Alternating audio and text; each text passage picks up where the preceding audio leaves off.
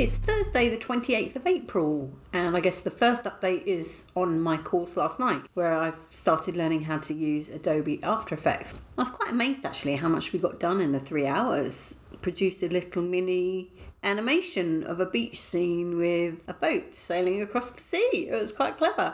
Although I don't know whether the teacher realises this. I think he doesn't actually, but some of what he says is really, really cheeky. So, and it's just making me laugh because I'm seeing a different meaning in everything he's saying. So, for example, it is a beach scene and there was a treasure chest that we put on the beach, and he said basically you have complete control over the size of your chest. You can make it as big as you want or as small as you want, which tickled me because that was on the back of him sending us some files, and he sent them by WeTransfer. And when I looked at the email, it said, "John has sent you crabs." Which is the folder that he's got everything in, because obviously there's some comedy crabs in there for the beach that we're presumably going to be animating next week. So that was the course, and I'm really enjoying it, and I'm particularly enjoying it because there's no homework.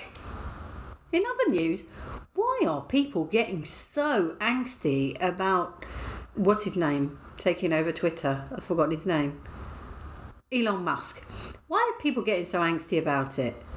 So it's just beyond me, and all these famous, and I'm using air quotes here, famous people who are going to refuse to use the platform anymore. It's like, really? It's beyond me. The only thing I did find weird was one of the changes that Elon is proposing is to authenticate humans. My interpretation of that is monetize, really. I think this blue tick thing that he's introducing feels more like it's about revenue, really, than authenticating humans. Presumably that's because only humans have got bank balances and robots or bots or whatever they are haven't.